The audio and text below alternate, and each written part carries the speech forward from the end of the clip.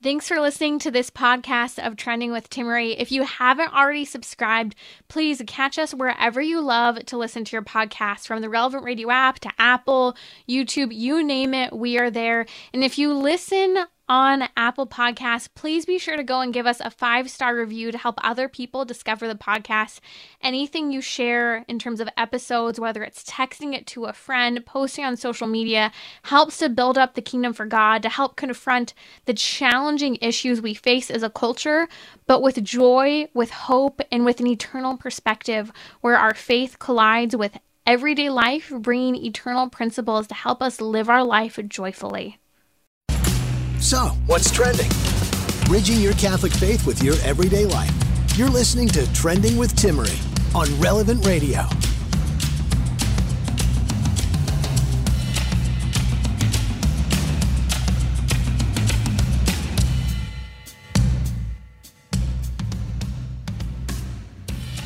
Welcome to our weekly happy hour today on Trending, and many of you who know Father Tim Grumbach will be very happy to know he's joining us to dive into whether or not defeat and victory are good for us.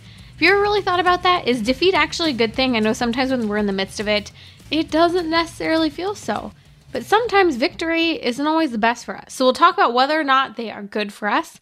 We're going to talk about dreaming of happiness, unpacking a quote I posted this week on my social media on the feast day of St. Pope John Paul II, October 22nd. And it has been sitting with me all week since last week when I found it. And I want to talk about this beautiful quote from JP2 about dreaming of happiness from a homily he gave back in 2000. Isn't that incredible?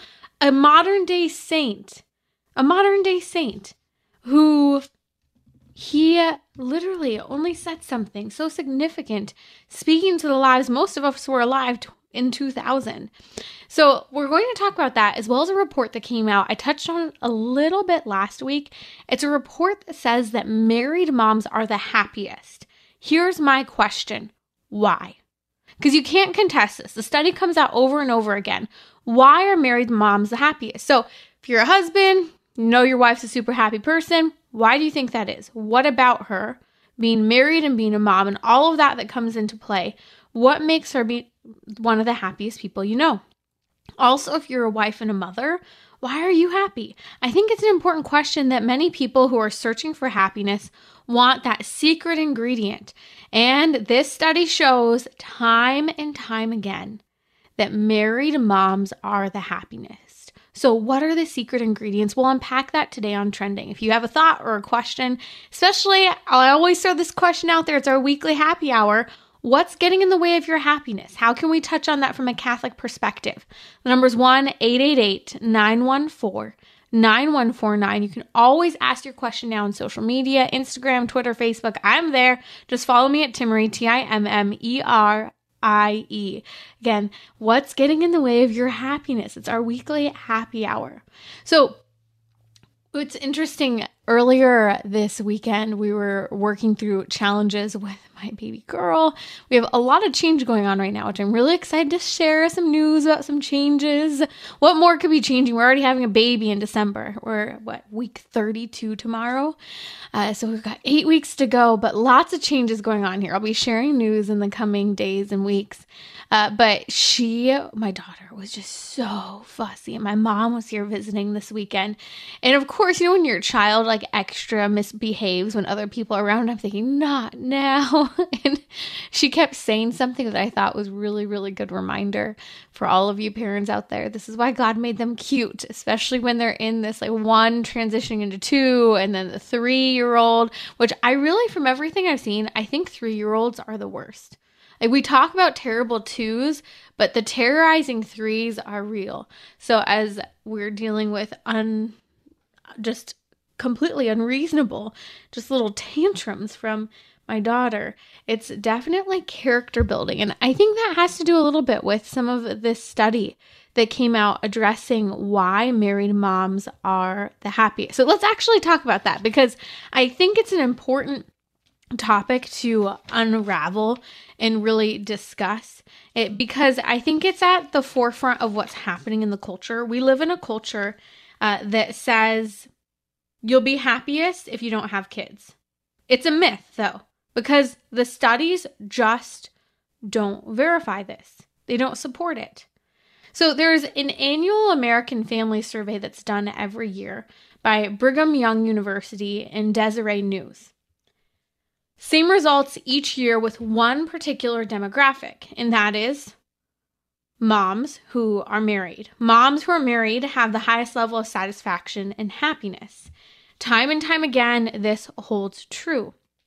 Now, I mentioned this a little bit last week, in relation to the feminism issue, that we see this most evident, for example, in the fact that the reality is that conservative women statistically are more likely to get married and have children than quote unquote progressive women. In fact, they're 2 times more likely to be satisfied and get married and have children. The difference between a more conservative versus a progressive mindset when it comes to women is feminism. Feminism, radical, modern form of feminism, which again, I always object to this because I would love to say I'm a feminist. I believe in being pro-woman. I think that this is why a lot of people get upset when we bash on feminism, but modern day feminism, you can't call yourself a feminist per se, because that means you believe in abortion and contraception on demand. You have animus against marriage. You're perfectly okay with a divorce. You're perfectly okay with serial relationships, including sexual relationships. And in fact, hey, it doesn't even have to be monogamous or heterosexual anymore. And you believe in normalizing relationships that are not normative male-female relationships that provide the best outcome for a child. So the feminist argument is an absolute lie. Everything that modern day feminism is exactly what is making people unhappy in that demographic of women. I mean, just think about it. This study annually shows from Brigham Young University the same results each year. Who are the happiest people? Married moms. Done. I don't think anyone has to kind of dispute this or discuss this, because I think the reality is that the truth of the matter is, no matter which way you slice it, the truth of the human person will always win. The gospel of our Lord Jesus Christ and how He incorporated into our lives by the very creation of the human person, human desire, human anatomy, human physiology, human biology, in combination with the human soul, directs us as human beings to what is true, what is good, and what is beautiful. And I think that this is a paradox of joy that our culture just isn't getting. Because this is the paradox of Jesus Christ. I started earlier by mentioning the fact that my toddler is just being a terrorist. And it can be totally unreasonable, and it can be so trying, and you don't know what to do. I can't even imagine when the teen years come. But the reality is that those are moments that form character. And we're going to talk about that a little bit more in just a moment. But it's a paradox of joy, and this is the paradox of joy. Our Lord Jesus Christ didn't tell us things were going to be easy. He didn't say, hey, abandon all commitment like the radical forms of feminism today do. No, he said, take up your cross and follow me. Matthew chapter 16. In fact, Jesus Christ says in John chapter 15, verse 11, I have told you these things so your joy may be complete. What God is trying to incorporate into our lives is specifically the truth of the human person, a blueprint for what we're called to so that we can thrive. And I really mean that, so that we can thrive when we live our lives as human beings. And so we need to take a note from the playbook of married moms. What is significant about this group of people? Well, I would argue that they have structure, they show love and commitment, they embrace motherhood, and they show unconditional love. So let's break each of these down for just a moment. Structure. Well, they have the structure of marriage because it's married moms who are the happiest people out there year after year, which means that they're making a commitment, husband and wife, to one another that makes a relationship possible for them to have children in the best possible circumstances. Am I saying that every married couple is perfect? No. Am I saying that every married couple makes the best parents? No. But what I'm saying is that commitment to marriage that a married woman makes in that relationship and sticking with it, and especially the Catholic view of marriage, which is that marriage is permanent, that it's supposed to be fecundant, that we're supposed to have children, that we're supposed to be faithful, that we're totally supposed to give ourselves and enter into all of this freely, that provides the structure to provide the stability that both what mom needs and what children need. It's an automatic built-in support system. Yes, basing it off of genetic bonds and ties and carrying a child for 9 months, but all of this points to what genetics, the great gift of human intimacy that creates and brings about new human life, all of this points toward a responsibility that we have with the very things we do with our lives, our bodies, what we create with our bodies. And we don't say this very often, but can I just say and remind us that sex is a creative act. It has the potential to bring about new human life. And that's a great and good thing. And it's meant to be within the context of marriage. There's a book I've read and I've talked about quite a bit here on Trending before by the author is Dr. Jennifer Roback Morse, who's been a regular guest here on Trending. She wrote the book some years ago, I think 20 to 30 years ago, called Love and Economics. Everyone should read this. Every college age girl, every girl just out of college, every woman should read this. Men should read it too. You take an economist who's studying theology, and she has this very simple breakdown of combining the economy and theology and philosophy, the pursuit of happiness. It makes it very clear that we've been lied to about the myth of feminism, that no children, no marriage makes you happiest. It's a total lie. But she also talks about raising your kids and the important need psychologically, emotionally, spiritually that your children have for you specifically as a mother to be the primary caretaker. I know it's hard, but not outsourcing daycare and all of those things. Childcare, we've talked about it here on Trending. We've had some real experts showing the true psychology on this. In fact, we'll include a link on social media as well as in the podcast episode notes to Erica Komazar, who joined me just a couple weeks ago, and she's a psychoanalyst who's one of the few people actually willing to talk about the real data because she's not scared at who's going to get mad at her about the importance of being there as a mother and really making sure that you're the one raising your child. And so we're going to talk, again, we'll post a link to that on social media. Her book's excellent. The data is very clear. But here's what, in Loving Economics, by Dr. Jennifer Roback Morse, what she points out. An economist looking at theology, philosophy, and the human person and human happiness sees that a baby, it's very simple. When a baby is cared for by the mom, and the mom is cared for and provided for by a loving, stable relationship of the father, married husband, that's the best possible outcome for mom and baby. Period. It's true. I've worked for years in the crisis pregnancy centers. I've seen women firsthand who are not in these circumstances. I've been in front of that abortion clinic and seen why people are turning to the worst possible choice that they can, not that they actually do want abortion, but because they don't have that stability, that loving commitment, that self-giving love from the spouse.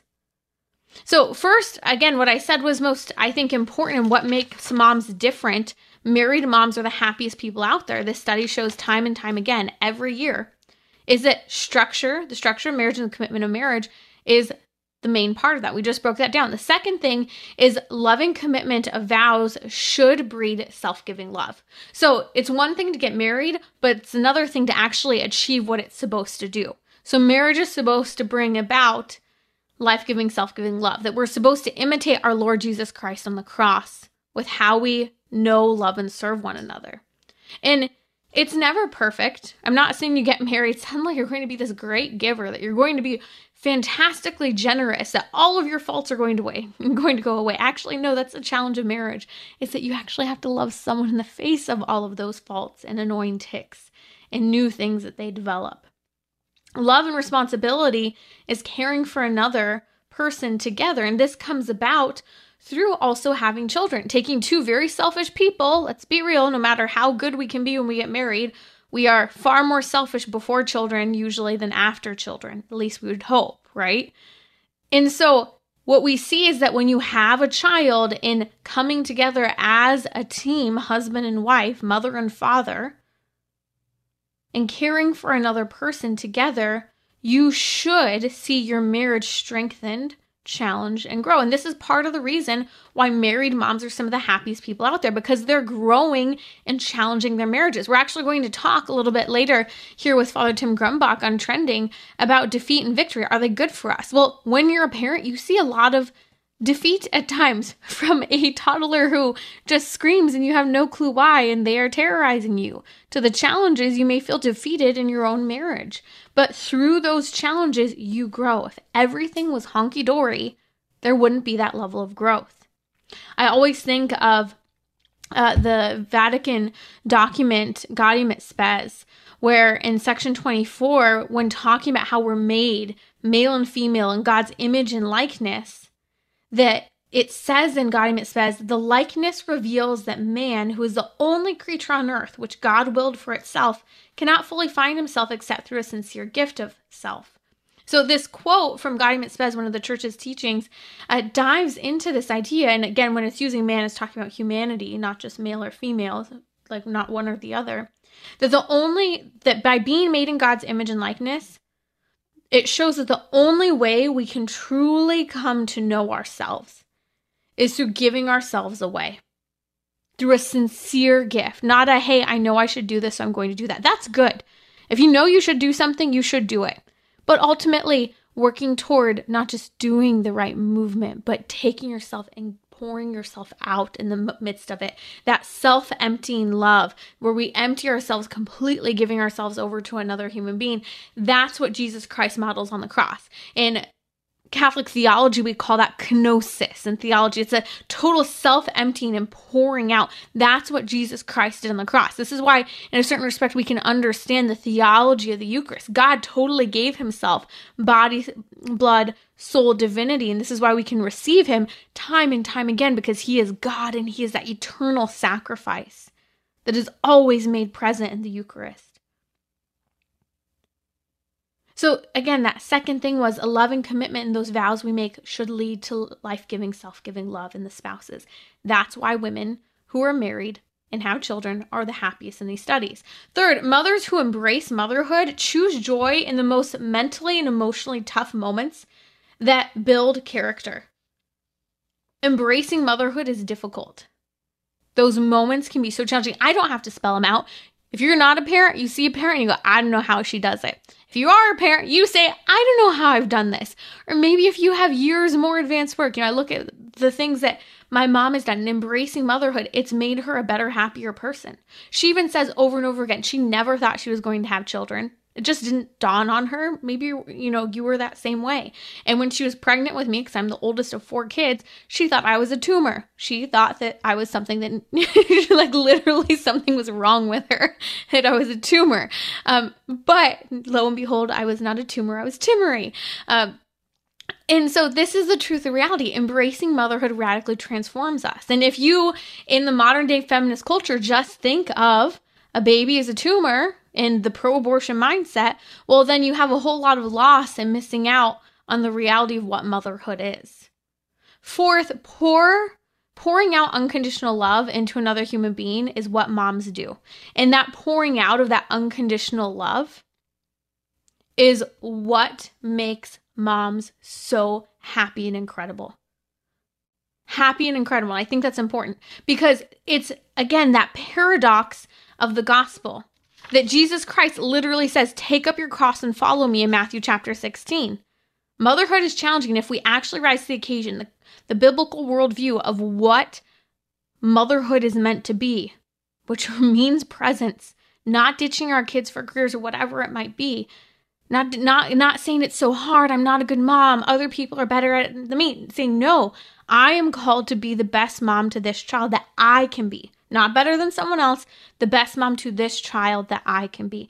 And that takes fighting yourself. That takes unconditional love. I remember a dear friend, a psychologist friend of mine, said, and she's Canadian as well. It's okay, we'll forgive her, Ann Cale Clark. But she would talk about how in psychology, there's a lot of conversation about what is called disinterested love. And that is the best kind of love from like a secular worldview. That is that I am giving myself totally to you and I'm expecting nothing back. Nothing back. And with that total gift that we're giving, that's total life-giving, self-giving love. That is unconditional love. And it's really, I think it was mind-boggling. It was life-changing when I heard her say that. It's disinterested love. Because there are a lot of people who love us but place conditions on that love. Not that they always do it intentionally, but often because of our own brokenness, we can do this to ourselves and others. That's why this unconditional love that moms are meant to learn to show is actually a foretaste for a child of who God is. And a lot of people have a difficult time grasping who God is or embracing God because they didn't receive that unconditional love. Kids suck you dry. It's easier when they're a baby in the respect that they're really cute. They can't talk back, right? And they can scream, but their level of scream, at least for my child, is not as bad as the 2-year-old and 3-year-old scream can be. They're just so cute. You have that patience, right? That's what my mom said to me this weekend when my toddler was being a terror. She said, good thing they're cute. God made them cute for a reason because they're exerting their wills. They're working through how to communicate. So this is the reason why married moms are the happiest people out there. And the study shows this over and over again. And these are just some of my thoughts. I would love to hear if you have other thoughts. But one, the structure of marriage helps to bring this about. The love and commitment of vows should breed self-giving love in both spouses. Third, mothers who embrace motherhood choose joy in the most mentally and emotionally difficult circumstances. And remember, joy is a grace, not just moment-to-moment fleeting happiness. And fourth, they pour out unconditional love into another human being and should expect nothing in return. You're listening to Trending with Timmerie here on Relevant Radio. It is our weekly happy hour. Father Tim Grumbach is with us in just a moment here, and we're going to unpack, and I think this is an important topic, defeat and victory. Are they good for us? Especially defeat. Is defeat good for us? And we'll talk about dreaming of happiness. I'll be right back here on Trending.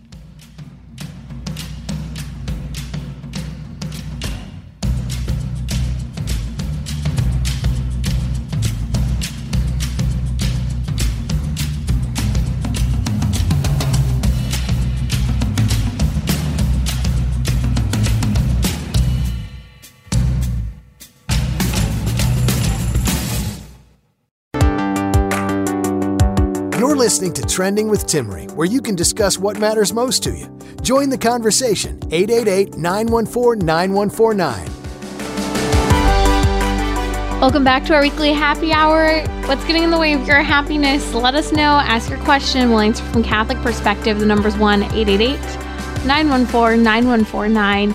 We're going to talk about defeat and victory. Are they good for us? Have you ever thought about that? Is victory always good for you? Is defeat good for you at all? We'll also dive into this idea of how we all dream of happiness. And with this past week being the feast day of Pope St. John Paul II, I was reading up on some quotes of his and a homily, and I came across this incredible homily, a quote from 2000 that talks about dreaming of happiness, what we're looking for. So stay with me. We're going to talk about that in just a moment. Joining me now is Father Tim Grumbach. He's a chaplain at Bishop Alemany High School in the Archdiocese of Los Angeles. He works with Net Ministries, Focus Ministries, with Life Teen. Here, he's been with us for many years now in Trending with Timmerie, volunteering his heart, his talents, his priesthood in so many ways, especially to young people. Father Tim, welcome back to Trending. Let's talk about defeat and victory. I think these are really relevant topics when it comes to happiness. We often want to reject defeat and always just chase that victory, but really, are they both good for us or bad for us? Well, I've got to say before anything else that Defeat and I seem to have become very good friends over the last couple of weeks, it feels like. Oh, no. I was at the the last Dodger game I went to. I mean, just bringing up the Dodgers in this last week has been a sore subject in Los Angeles.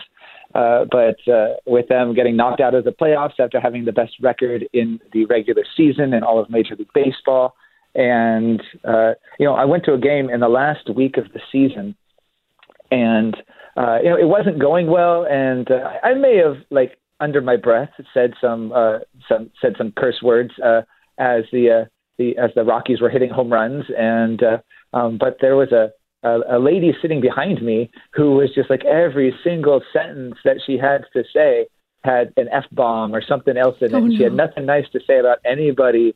And it was rough. I was just kind of wondering when it was going to stop. Not just judging her, but kind of looking at my own heart too, of like how I was dealing with our defeat, even if it was a game that seemed like it meant nothing. But I noticed that the only time that, this language wasn't being used behind me is like she was like looking at her phone and scrolling through social media or something like that.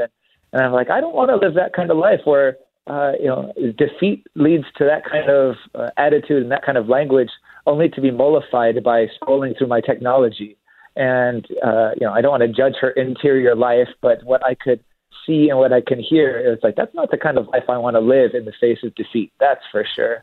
And then with our school at Alamany, I don't mean to throw anybody under the bus, but, a couple of our teams have had some tough losses in the last couple of weeks. And, I got to be careful what I say now, because I was in campus ministry last week, or a couple of weeks ago, right after I was last on with you, Timmery. And one of my seniors came in and she was like, Father Tim, who cusses a lot here in campus ministry? And it turns out she was listening to the show and I had said something about that. And so it's great that my seniors are listening to you, Timmery, and they hear me on the show. But it was just kind of funny to hear that's I don't want to give my school that kind of reputation, but we were at one of our volleyball games. Our girls' volleyball is so good, so they're like the victory in my life at this point. And at one of the games, it was a really tough opponent. It was like, this team is like number 15 in the nation or something like that, and we were holding our own for a little bit, and then started to fall behind. And I was with some of the dads, just hanging out in the back row in our gym.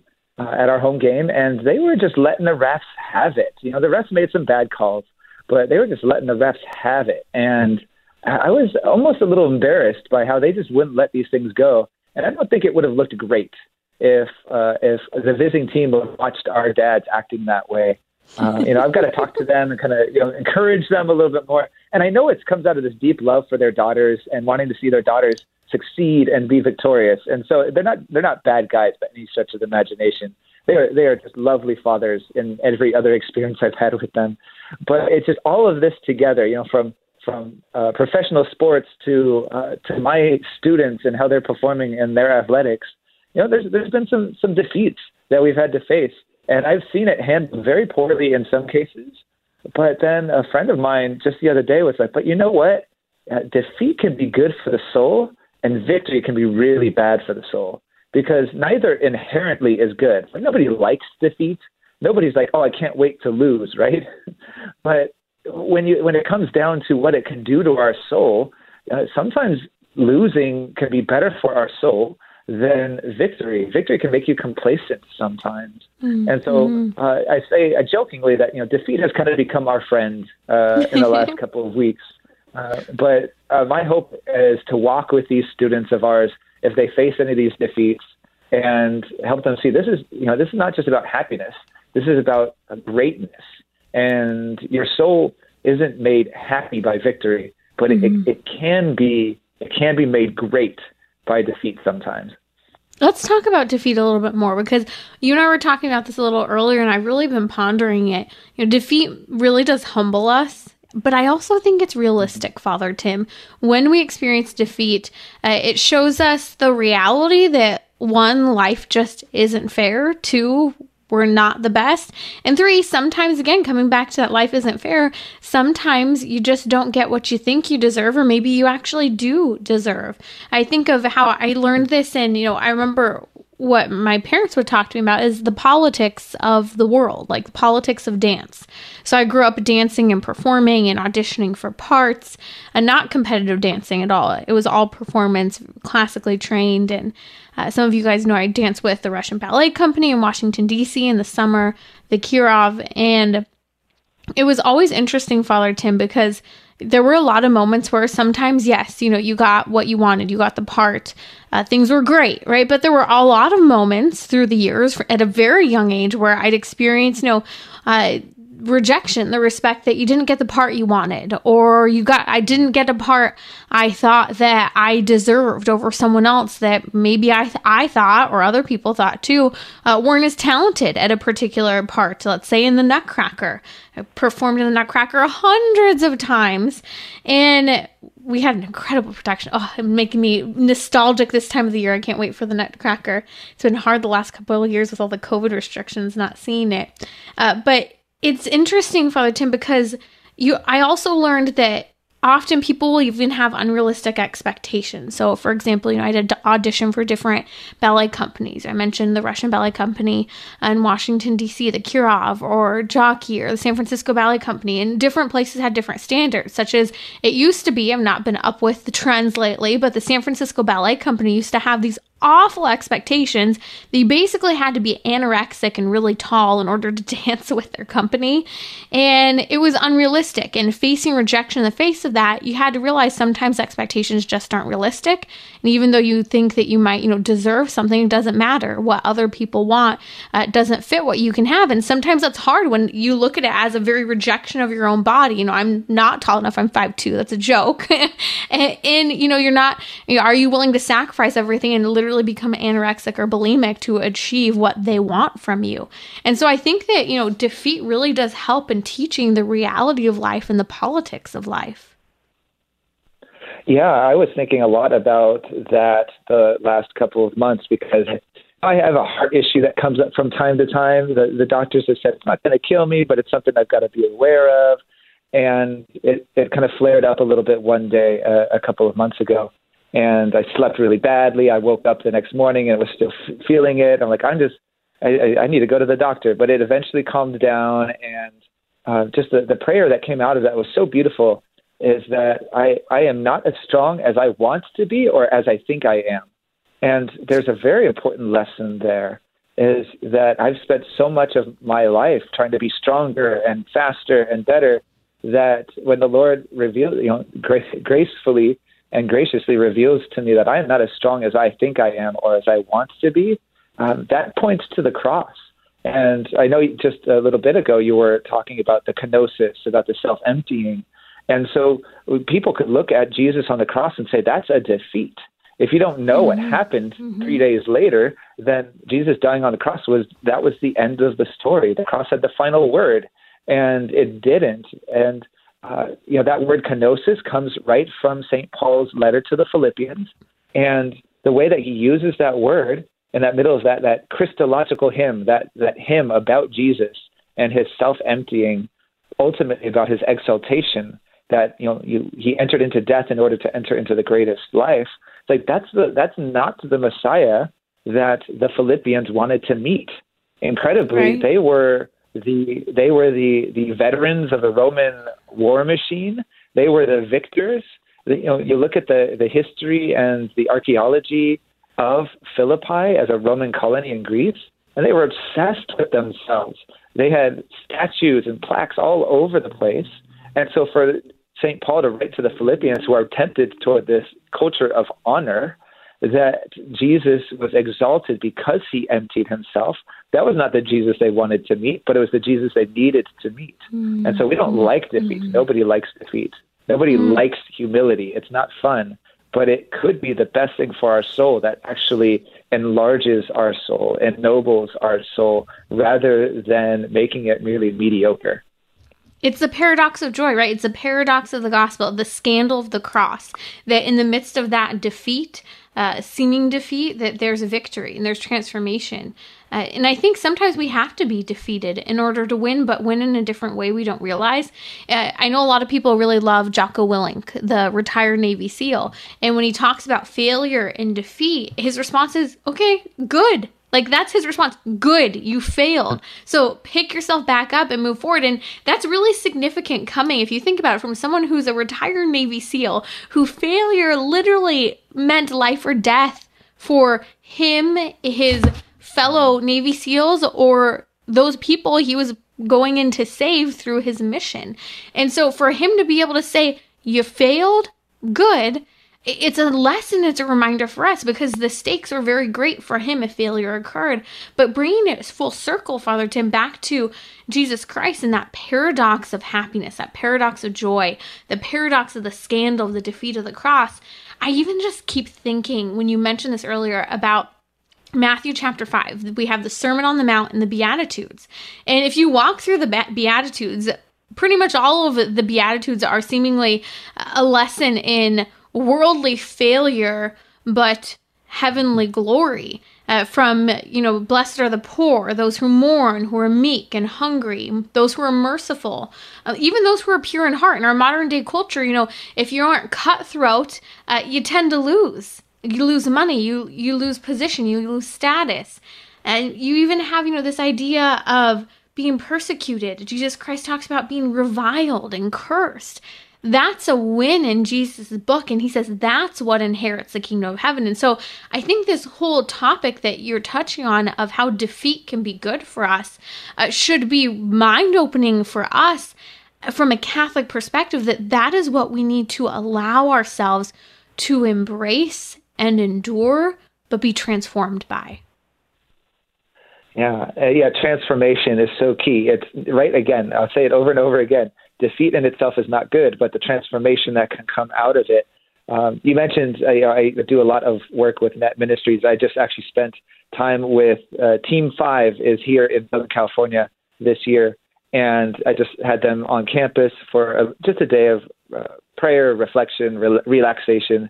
I kind of hid them from our students because they spend so much time with teenagers. They needed just time to pray by themselves. But one of the young women was asking me, what about Jesus' words on the cross? My God, why have you abandoned me? Mm-hmm. What does that mean? And it just struck me, like St. John of the Cross, and all the mystics say that Jesus so entered into our greatest desolation in our humanity, so we might be lifted up to his greatest exaltation in his divinity. And so Jesus is, he's probably quoting Psalm 22, which starts as a great defeat about feeling abandoned by God, but it turns into a victory hymn at the end, where you proclaim it to all the nations and all the generations to come. And so when we hear Jesus, his cry of dereliction from the cross, of being abandoned, certainly he felt that, but in the resurrection, there's this realization for us that the Father never left the Son, but he did feel that deepest pit of desolation that we can encounter ourselves, so as to transform it from the inside. That's the only reason the Son of God would go into that kind of feeling of absence, that kind of abandonment, is so that he could defeat it from the inside, transform it from the inside, and make holy our defeat. And so when we talk about how defeat can be good for the soul, it's not because of anything that we do. It has to be a grace. It's something we have to ask for. And so maybe a prayer at the end of every defeat is, oh, Lord, this doesn't feel good, but make something out of it, transform it, make me new out of it. So it's something we ask for. It's not something we accomplish. That's Father Tim Grumbach, the chaplain at Bishop Alemany High School in the Archdiocese of Los Angeles, talking about a perspective shift when it comes to defeat, how defeat can be good for our lives, our body, our soul, our minds. You're listening to Trending with Timmerie here on Relevant Radio. We're going to come back and we're going to talk about dreaming of happiness. Isn't it something that we all want? Well, a great saint, Saint Pope John Paul II, had something to say about happiness and what we desire and what quenches that thirst for happiness. Join me and Father Tim Grumbach here in just a moment, back on Trending. Don't go away, and if you want to share or ask a question, something that's getting in the way of your happiness, we'll answer it from a Catholic perspective. The number's 1-888-914-9149.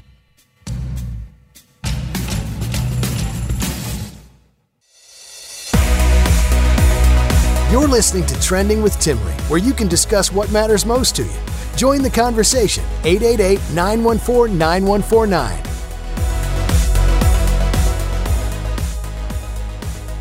Welcome back to our weekly happy hour today on Trending. What's getting in the way of your happiness? We'd love to hear from you. Happy to answer your question. The number's 1-888-914-9149. We're talking about earlier how married moms are the happiest people out there.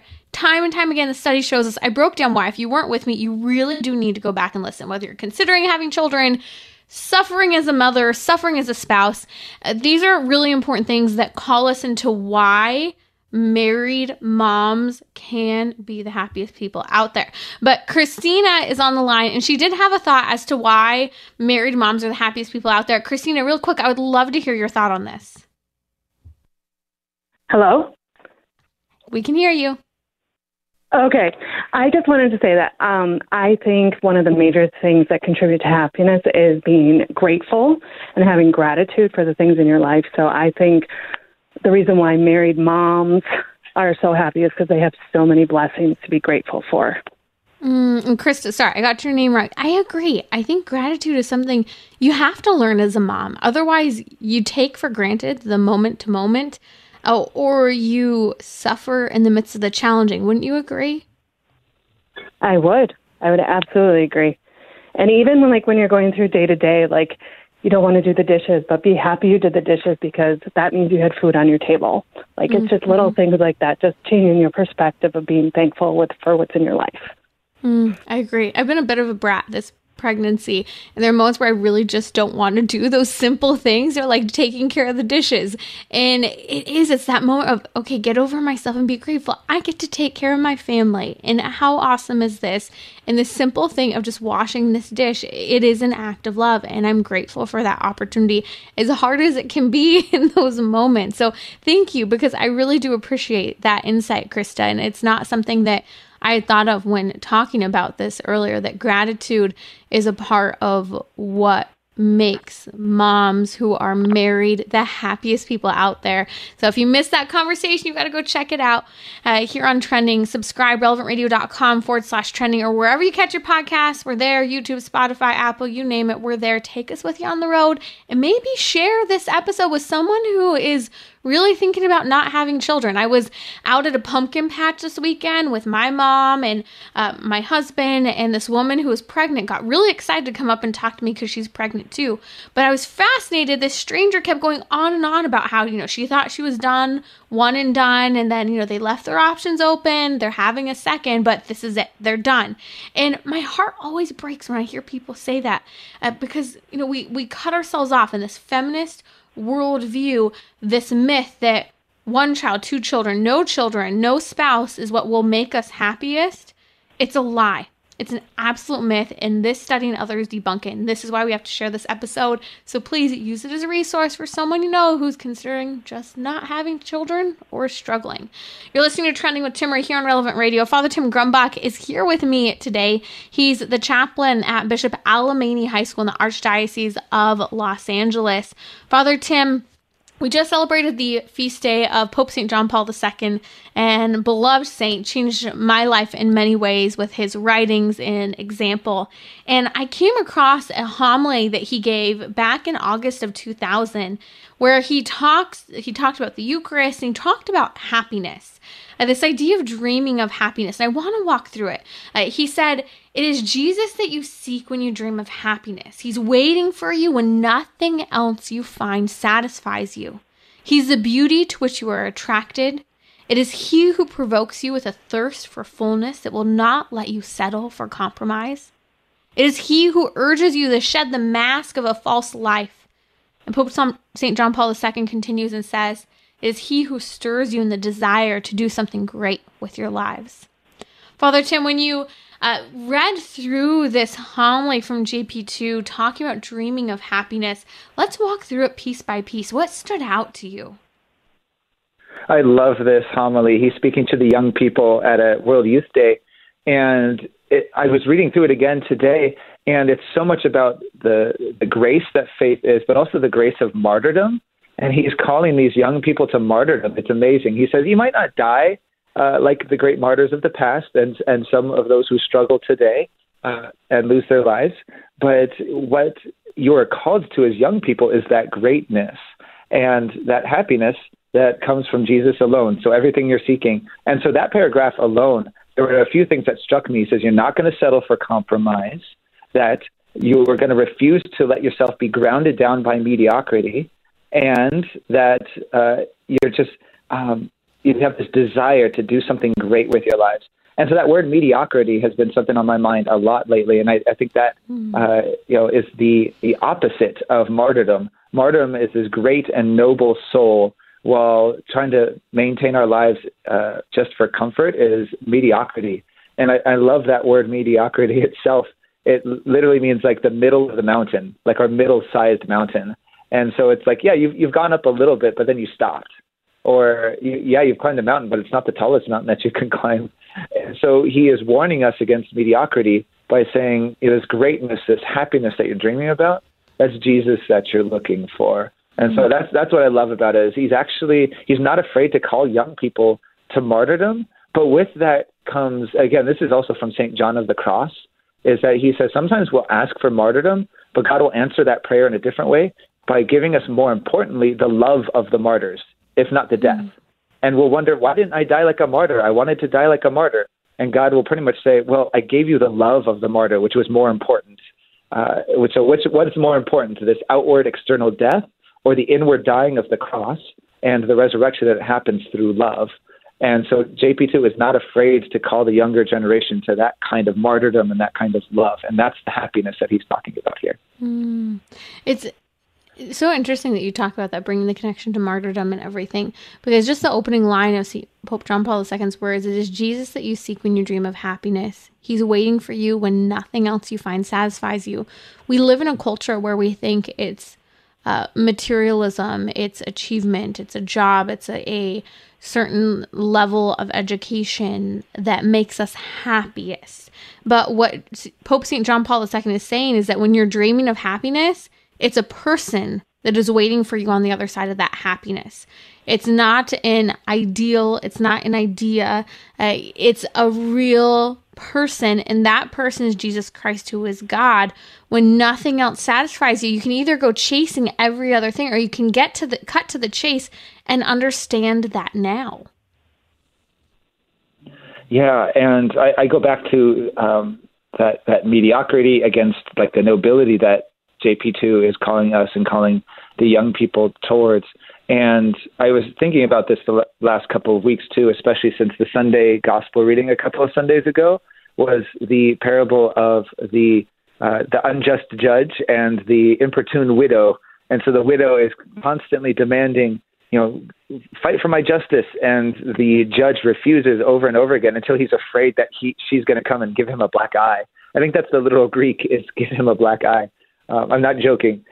St. Paul uses it later on as well. But that the judge is this mediocre soul who thinks he has happiness because he has all the power. But he's mediocre because he has the power. He's accomplished a lot, but he uses it only for himself and not for those who need it the most, like the widows in that society especially. And then when he does work justice out, it's for his convenience. That's what makes a mediocre soul. And so we're seeking all of this success in our society and accomplishment like that judge.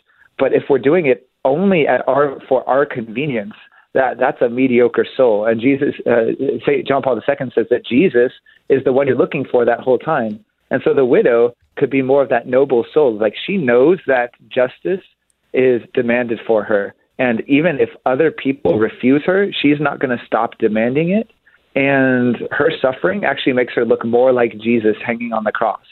And so it's not just a matter of look to Jesus and how miraculously powerful he was and how many friends he had, and that's the happiness you're seeking. But again, he points back to martyrdom, to Jesus on the cross. And so if you're seeking that happiness, you're seeking the happiness of being able to give yourself away. Like who's going to get to the end of their life and say, I wish I had more stuff? Right. Or are they going to say, I wish I had more people to share my stuff with? That's where we're going to find the happiness, because it's built into us. And compromise is something that I think as a culture we really struggle with in the 21st century, and this era of moral relativism, you do you, I do me, your truth is your truth, mine is mine.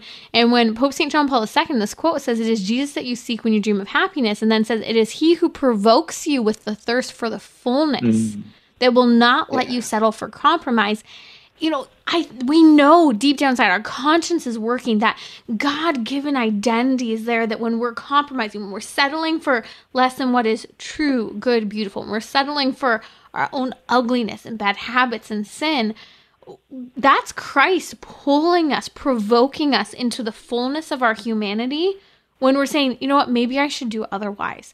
And we can either choose to ignore Jesus Christ, who is, again, provoking, as Pope St. John Paul II, us into that fullness of our humanity, or we can just have that desire for God be completely stymied by the modern relativistic culture of you do you that is so deeply getting in the way of joy in Jesus Christ. And I love that language of provoke. Jesus is provoking us. When we think of being provoked or provoking someone else, that's like the stubbornness, like I'm not going to stop even though you want me to. And so don't we want Jesus to provoke us towards the greater happiness rather than letting us settle for these? St. Teresa of Avila says, don't worry, your Father's not going to just give you material wealth and success. He's a much better Father than that. He's not so poor a Father as that. So he's going to give you the greatest things that you may not even know your heart longs for the most. That's Father Tim Grumbach from the Archdiocese of Los Angeles. We've tagged him on social media. And hey, if you want to meditate on this specific passage from Pope St. John Paul II, write it down. I post on social media along with a really, really wonderful, fun, young photo of JP2 actually shaving. I love it. Check it out on my social media. This is Timmerie from Trending with Timmerie. Are the morally depraved turning to the ancient traditions of the church? I'm talking about those that are considered pretty ancient, traditional. Is it just for the beauty? Is it for the conversion? Secular young people are turning in droves to admire the old school Catholic tradition. We're going to talk about why and if this is bringing about a great conversion. Join me Tuesday, 6 p.m. Central on Relevant Radio or the Relevant Radio app.